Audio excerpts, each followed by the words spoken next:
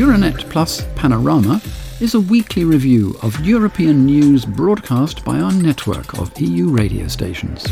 Welcome back. Last week, the EU's interior ministers reached a compromise on the reform of the Migration and Asylum Pact. Then on Wednesday morning, Europe woke to news of another horrific and surely preventable migrant catastrophe. A boat that's believed to have sailed from Libya capsized and sank off the Greek coast in the early hours of Wednesday the 14th of June, in what is likely to feature among Europe's deadliest peacetime shipping disasters. Nobody knows quite how many people were on board when the boat went down, but some estimates are as high as 750. Most of the passengers are thought to be of Egyptian, Syrian or Pakistani origin. European Commission spokesperson Anita Hipper shares the institution's condolences. The Commission is deeply saddened by this tragic incident. Every life lost at sea is a tragedy, and our thoughts go to the family of the migrants who lost their lives. The search and rescue operation is, of course, ongoing. So far, though, 104 survivors have been brought to safety in the Greek port of Kalamata, and 78 are confirmed dead. And according to Greece's Sky Radio, the authorities have identified 6 human traffickers among the survivors. On Sunday, just a few days before this disaster, Commission Chief Ursula von der Leyen met with President Syed in Tunisia, accompanied by Giorgia Meloni and Mark Rutte, the Italian and Dutch Prime Ministers. The 4 leaders were discussing economic aid and cooperation. Among the key strategic areas identified for a Brussels-Tunis partnership were economic development, investment and trade, energy, and, of course, migration.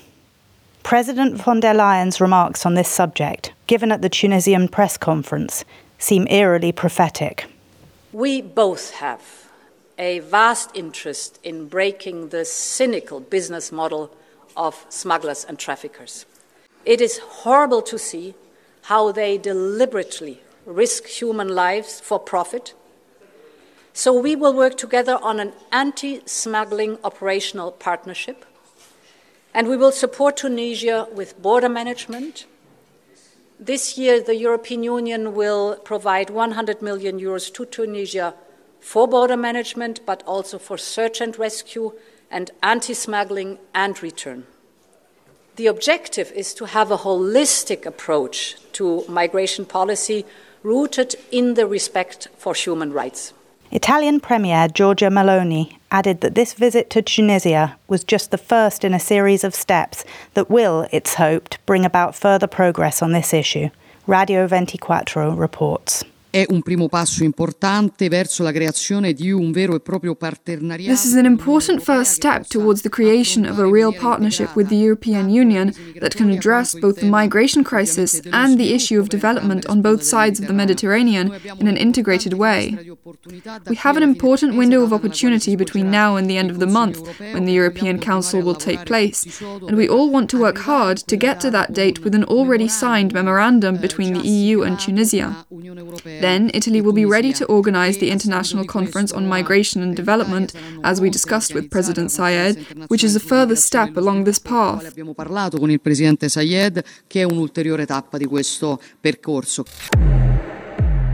As previously mentioned, an agreement was reached at the Justice and Home Affairs Council in Luxembourg on the 8th of June on 2 key components of the EU's forthcoming Asylum and Migration Pact.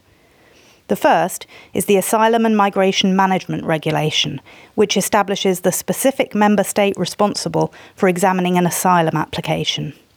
And the second is the Asylum Procedure Regulation, which lays down a common EU-wide procedure that member states must follow for asylum seekers.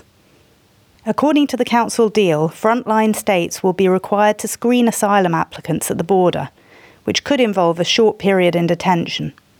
The aim is to determine if the individual in question should be given access to a lighter touch asylum process or be subject to a stricter procedure.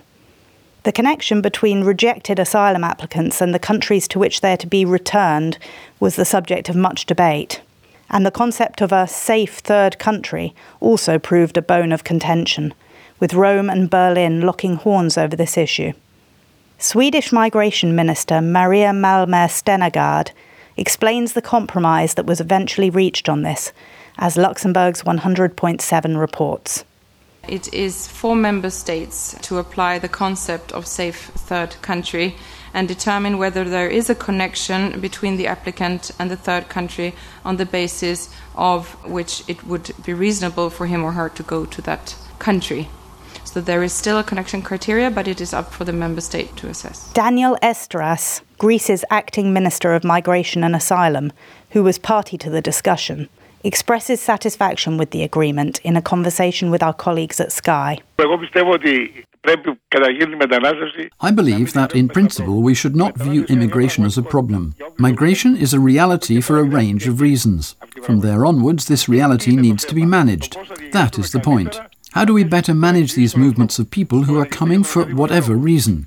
This is how we should see it, and certainly not leave this process in the hands of traffickers. We have to take action, and we came to a very good agreement, finally, in Luxembourg, where I happened to be in the Council of Ministers. I think it was a great success because this is something that has been dragging on since 2016. In Germany, while Federal Interior Minister Nancy Faeser has called the agreement historic, the country's Green Party is less convinced. One of the first reactions came from Omid Nuripur, federal chair of the German Greens, reports AMS. Dieses Ergebnis hat Licht und Schatten, ist gemischt. Es gibt This result has its upsides and its downsides. It is mixed. There are things that bring progress. For example, there is a very clear agreement that unaccompanied minors will not be included in the so-called border procedures. There is access to legal advice and some other points. At the same time, we failed to achieve key objectives. That, for instance, families with children are fundamentally excluded from the border procedure. The question of distribution, a key issue for the states that are taking in the most, has not been made binding, even though there is progress being made there. So this is why this is a consideration in the overall assessment, and I understand everyone who thinks that all of this just isn't enough. Da verstehe ich jeden, der findet, dass das alles zu wenig ist. Meanwhile, Luxembourg's Green MP Stéphanie Ampin backs her government's decision to endorse the agreement, even though she acknowledges that it's far from perfect. This is the situation here in Europe. This is the result of right-wing voices and populism leading the same discourse for years and now enjoying a great victory. I am sure that our government would have preferred something different and that it stood up for something else. In fact, the Greens EFA group in the European Parliament has been much blunter, denouncing the deal as inhuman for its likely creation of quasi-camps at the EU's external borders. The agreement also stipulates that a minimum of 30,000 successful migrants and asylum seekers are to be relocated within the bloc each year, according to the principle of compulsory solidarity, with each member state allocated its fair share. A member state will have to pay €20,000 per migrant it refuses to accept, money that will be used to fund projects in third countries. Poland, for one, is very unhappy about this proposition. Prime Minister Mateusz Morawiecki goes so far as to announce the creation of a coalition of EU countries that are against the forced relocation of migrants. His comments are shared by Polski Radio. I intend to protest against this very strongly at the European Council, as I did 5 years ago, very strongly indeed. And not only to protest. We are building a coalition of states. We will certainly not agree to a diktat reminiscent of the one that Civic Platform, together with Germany, brought to Europe between 2016 and 2018. And we defended Europe against this, together with the Czech Republic and Hungary in June 2018. Moreover, says government spokesperson Piotr Muller, Poland will not be paying any fines. We will not agree to the forcible reception of migrants on the grounds that this will intensify migratory movements in Europe. We believe that the kinds of decisions that the European Union is forcing through at the moment will result in these gangsters, these human traffickers who are committing such crimes at the moment, transporting people illegally into the European Union from Africa, from Arab countries, being encouraged to continue doing so in the future. If we have penalties imposed, insist, we will fight them through all possible EU procedures. During the press conference after the Council meeting, the EU Commissioner for Home Affairs, Ylva Johansson, was asked how it could be ensured that Poland and Hungary would pay their solidarity contribution. Her reaction is shared by AMS. And this is not unique for this policy area. It's actually quite often that when we come to a conclusion on a new legislation, some member states are very much against. That is not unique. But when the new legislation comes into force, of course, it is applicable to all member states. And at the end of the day, it's the Commission that is the guardian of the treaty to make sure that legislation is implemented and complied with. It probably comes as no real surprise that Poland and Hungary voted against the agreement. In addition, Bulgaria, Lithuania, Slovakia and Malta abstained.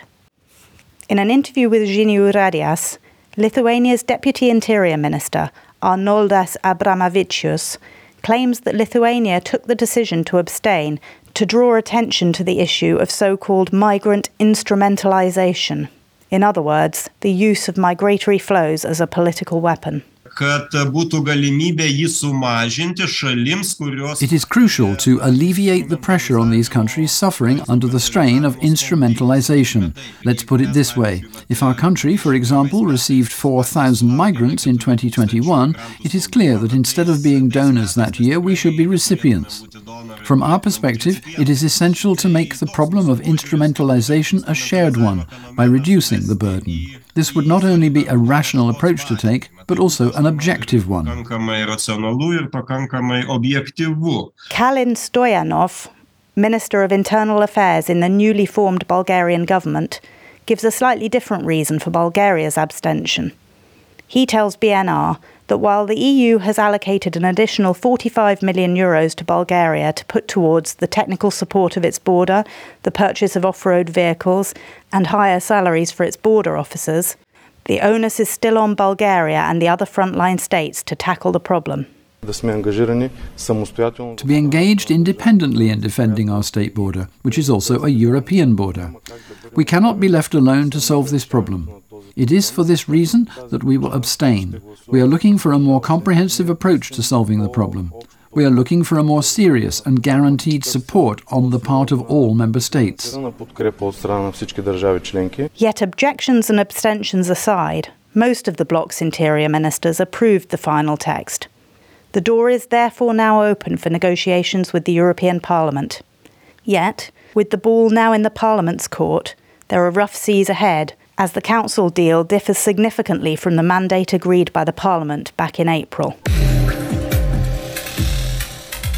Thanks for listening. Do come back next week for more news and insight from Euranet Plus.